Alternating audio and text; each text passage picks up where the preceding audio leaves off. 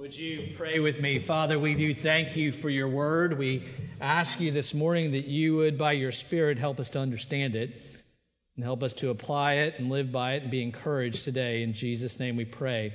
Amen. Well, please be seated.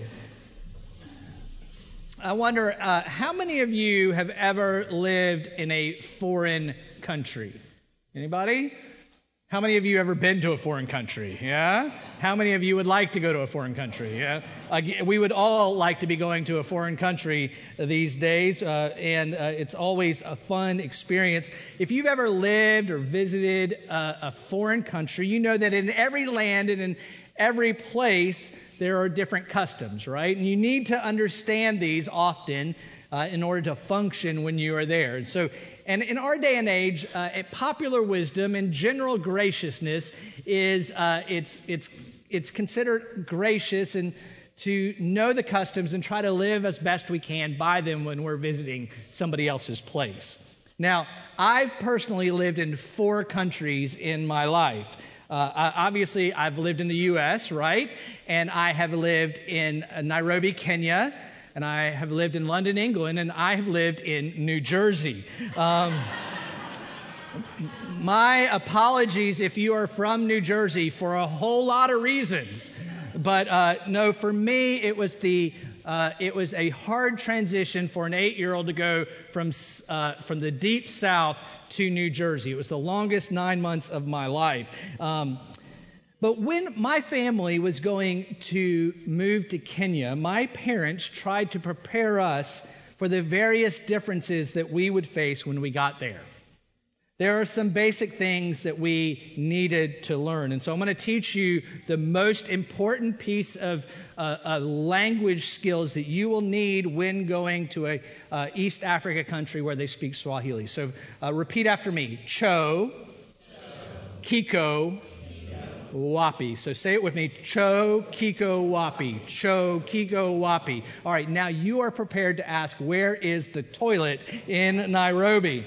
It's really one of the most important things. My dad would send a list to my friends when we would go visit him in college, and he would send a list of phrases that everybody needed to learn, and this one was at the very top, and because it's true.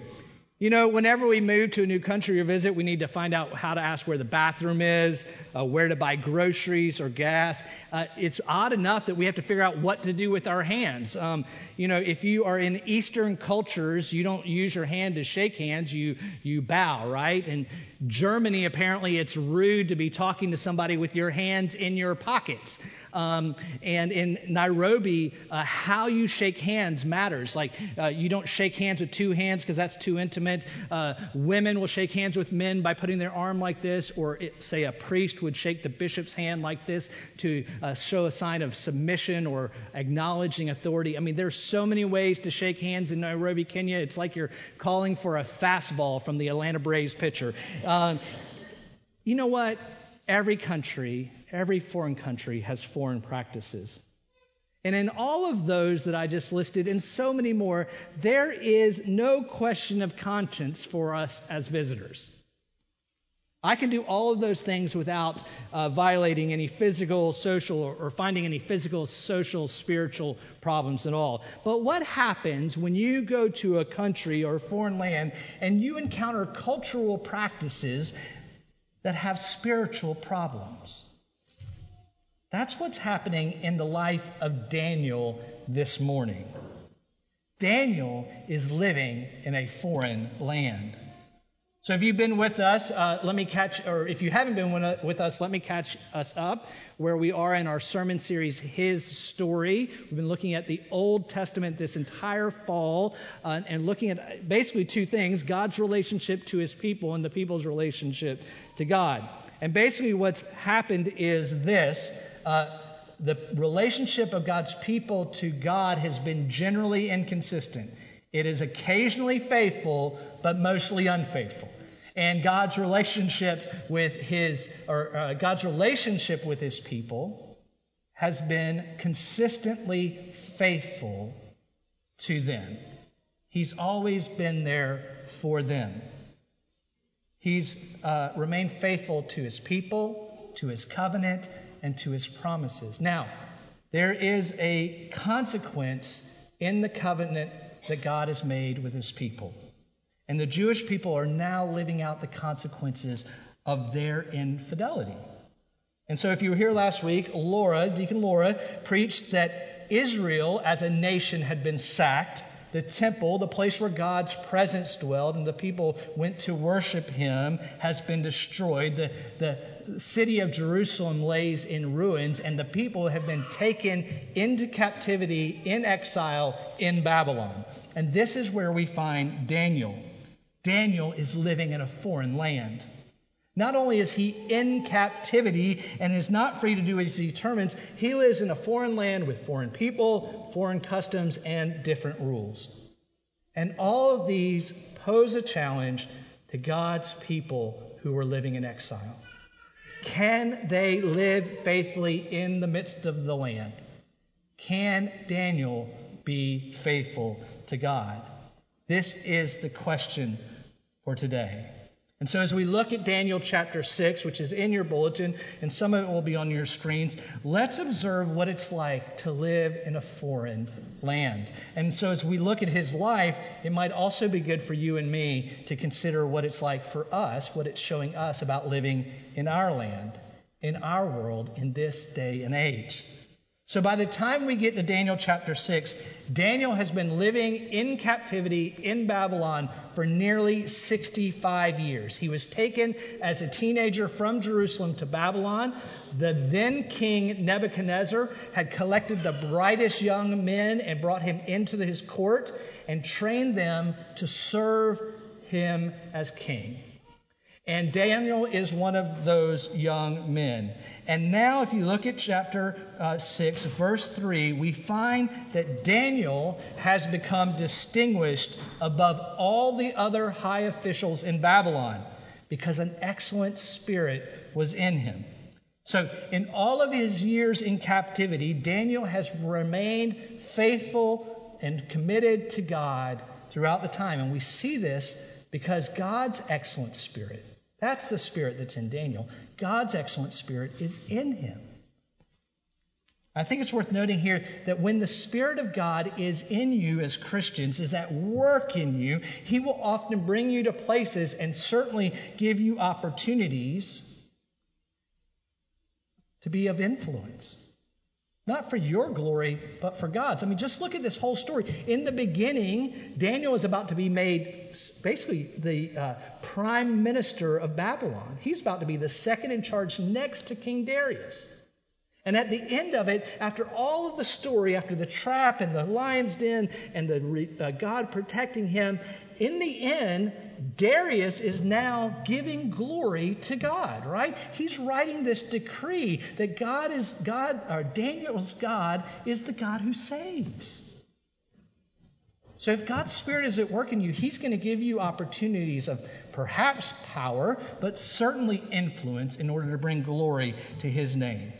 And so we read there in verse 3, the king planned to promote Daniel and set him over the whole kingdom, which is simply proof of this, friends.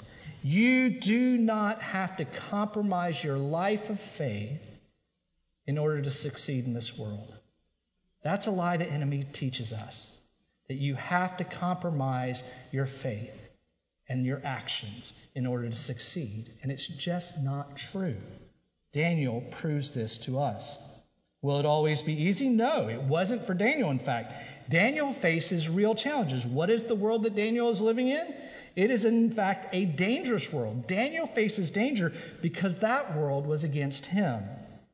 In verse 4, we see this. The other officials, they were jealous. So there are these bunch of officials who were serving the king, and they were set over little parts of his government. But Daniel was being elevated to number one. Number one above all of them. And they were jealous of his power, and they looked for some basis to bring a complaint against Daniel with regards to the kingdom. Basically, they wanted to look at the law of the land and see if they could find a reason to accuse Daniel so that they could have his power instead of Daniel. It is a dangerous world, but as much as they tried, they could not find ground because he was faithful. Daniel was faithful, and no fault was found in him. In one sense, this illustrates the age-old truth. Friends, if you have nothing to hide, you have what? Nothing to worry about, right? Daniel lived his life in such a way that he had nothing to hide, and therefore he had nothing to worry about. Now, despite this, he does, in fact, they aren't resigned just to let this go. They decide that they're going to try to find a way to entrap Daniel with regards to the law of God, which Daniel follows. In this, Daniel faces real danger. So basically, the story goes, they convinced the king in verse 7 to pass an irrevocable law that anyone who petitions any other god besides the king for 30 days will be thrown into the lion's den. It is here, in this dangerous world, that Daniel faces a real dilemma. See, they're laying a trap for him. They know that he worships God every day, 3 times a day, that he kneels in his room with his window open to Jerusalem, which was the Jewish custom to look towards Jerusalem if you were away and pray towards where God dwells. They knew it, so they're laying a trap for him. So the king passes this decree, and now Daniel must seemingly either violate the customs of his faith or face death in the lion's den. Will he stop worshiping God in the face of the king's decree? And of course, he doesn't. Friends, you and I, we face similar dilemmas all the time. You're like, well, there's no lion's den. Well, Peter writes that our enemy, the devil, is prowling around like a roaring lion, trying to find someone to devour. We, too, face the lion's den. We have to make decisions all the time that might compromise our faith. Have you ever told a little white lie to cover up the fact that you didn't quite do what you said you would do at work in order to save face? Have you ever been at school and told the teacher that your dog ate your homework? Or some other excuse for why you cannot present it, other than the fact that you didn't do what you're supposed to do? Have you ever reneged on a financial commitment because you decided you wanted to spend some money on something else? Have you ever opted for something besides worshiping the Lord on a Sunday? That's the great cultural practice we face. There are 100 other things that are just as good. It doesn't matter whether you go to church or not. You can go out on the boat. You can go do your work. You can live your life of leisure. You can go have your kids play sports. You know what? Worship of the Lord is meant to come first. And our culture and our world presents a danger to our faith. And it is a dilemma that we all face. You and I, we face the danger of these dilemmas all the time. And here's the reason why. You ready? It is this, that you and I, we too, live in a foreign land. Now, you might be quoting the guy from Different Strokes. What are you talking about, Willis? When it doesn't seem right. We don't live in a foreign land. I mean, almost all of us, except maybe Alan, right? Alan's from England, that's why.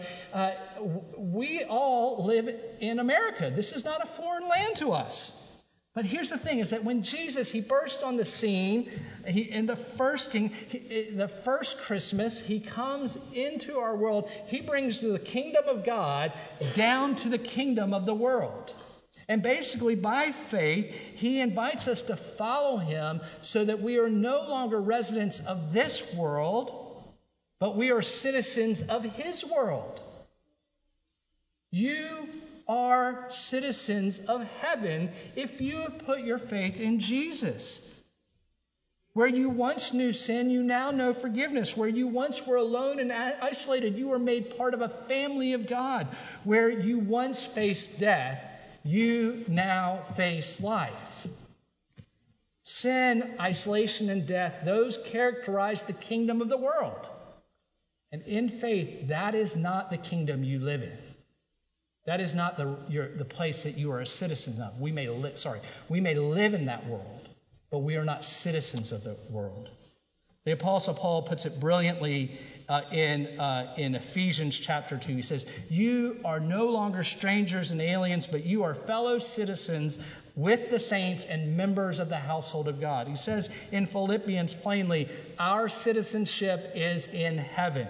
Today, friends, if you are a Christian, you too live in a foreign land. It doesn't matter which of the world's 195 countries that you put your feet down in, you are a foreigner in all of them. And just like Daniel living in Babylon, you face dangers and dilemmas to your spiritual life in their practices. This is what Jesus is saying to his disciples in the gospel passage this morning. Following Jesus will have its dangers in worldly opposition. He says in verse 12, he's speaking to his disciples, they will lay their hands on you and persecute you, delivering you up to the synagogues and prisons, and you will be brought before kings and governors for my name's sake. And in that, this will be your opportunity to bear witness to his glory, to Jesus Christ.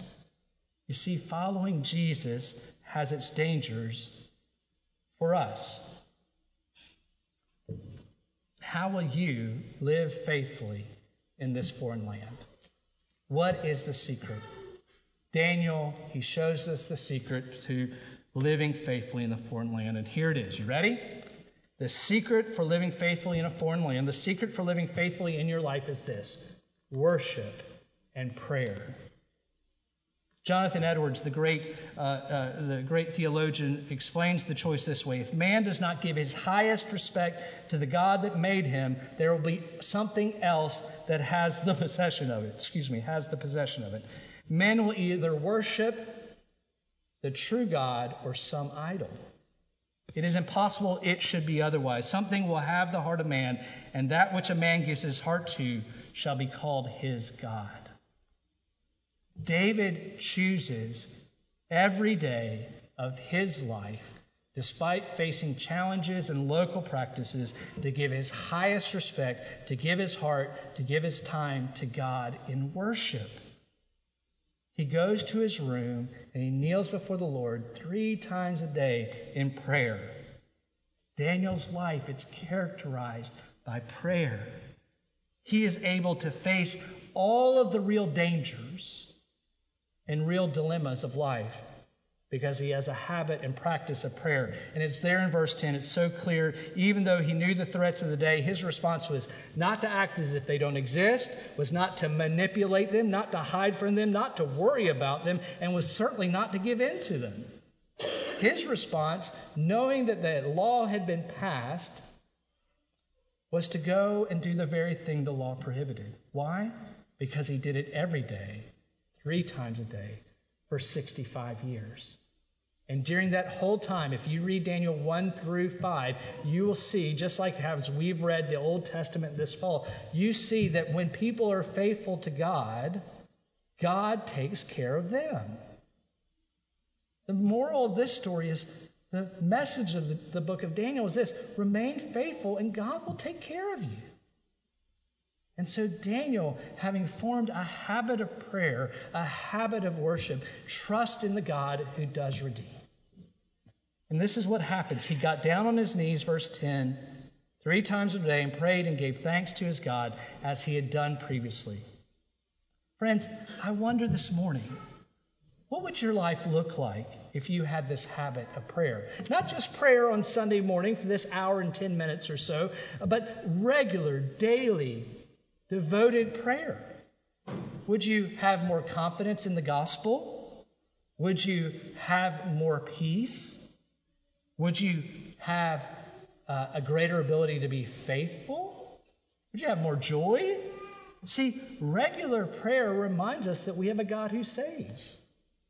Daniel prayed and gave thanks. What do you think he got down on his knees and gave thanks for? Well, I imagine that it is that God was with him. I imagine that it was that God had been protecting the Israelites throughout their time in exile. He had protected, if you go back in the story, his friends Shadrach, Meshach, and Abednego from the fiery furnace. That God was faithful. He got down on his knees and prayed and gave thanks. Because prayer, it does so much. As one preacher once said, worship or prayer has the power to disinfect us from egotism. It has a way to lower our own view of ourselves and elevate our view of God. That's what Basil the Great, one of the great saints of the church, said this. He said that our physical character of prayer reminds us of the spiritual truths of the gospel.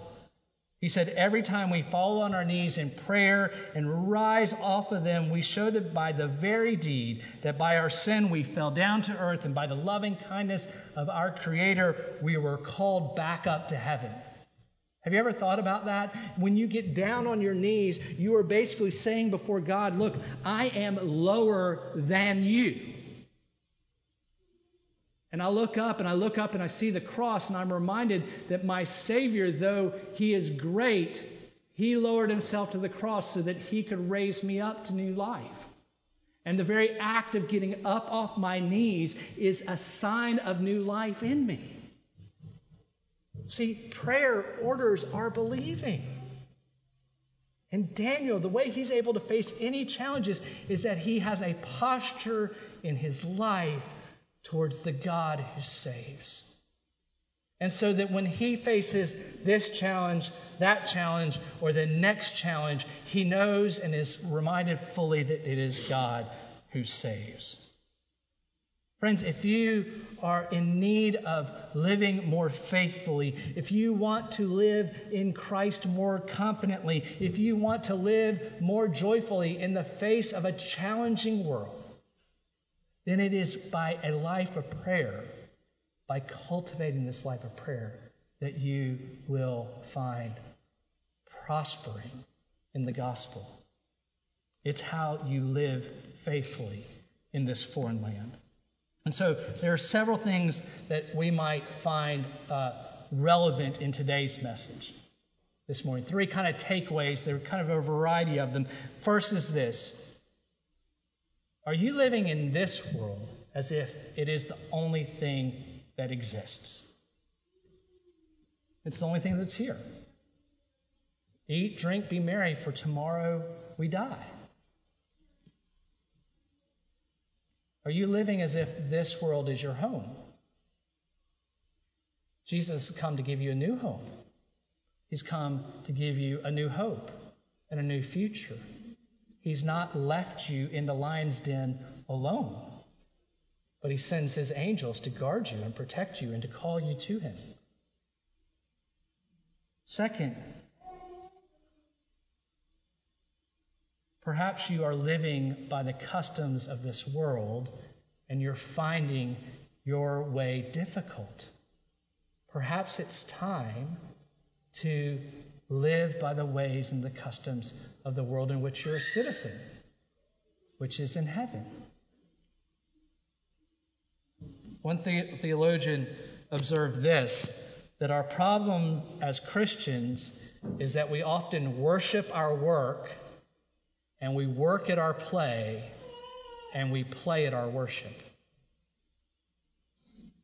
We worship our work, we work hard at playing, and we just play at worship. Perhaps it's time to really work at our worship,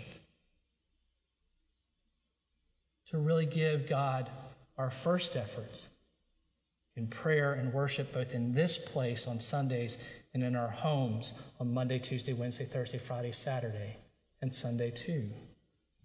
Third, have you developed the habit of daily personal prayer? The season of Advent is an incredible season of preparation and prayer to celebrate the coming of Christ. Jesus wants to live in your life more and more every day. And one way in which you invite him in is that you kneel in your house and pray.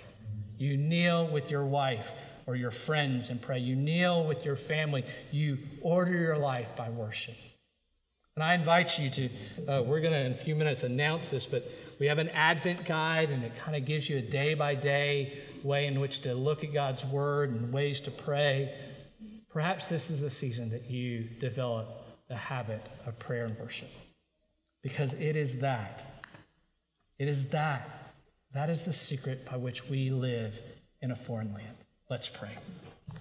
Lord Jesus, thank you that you and your Father do not leave us alone, that you are the God who saves and you are the God who gives us an ability to live in this world for you.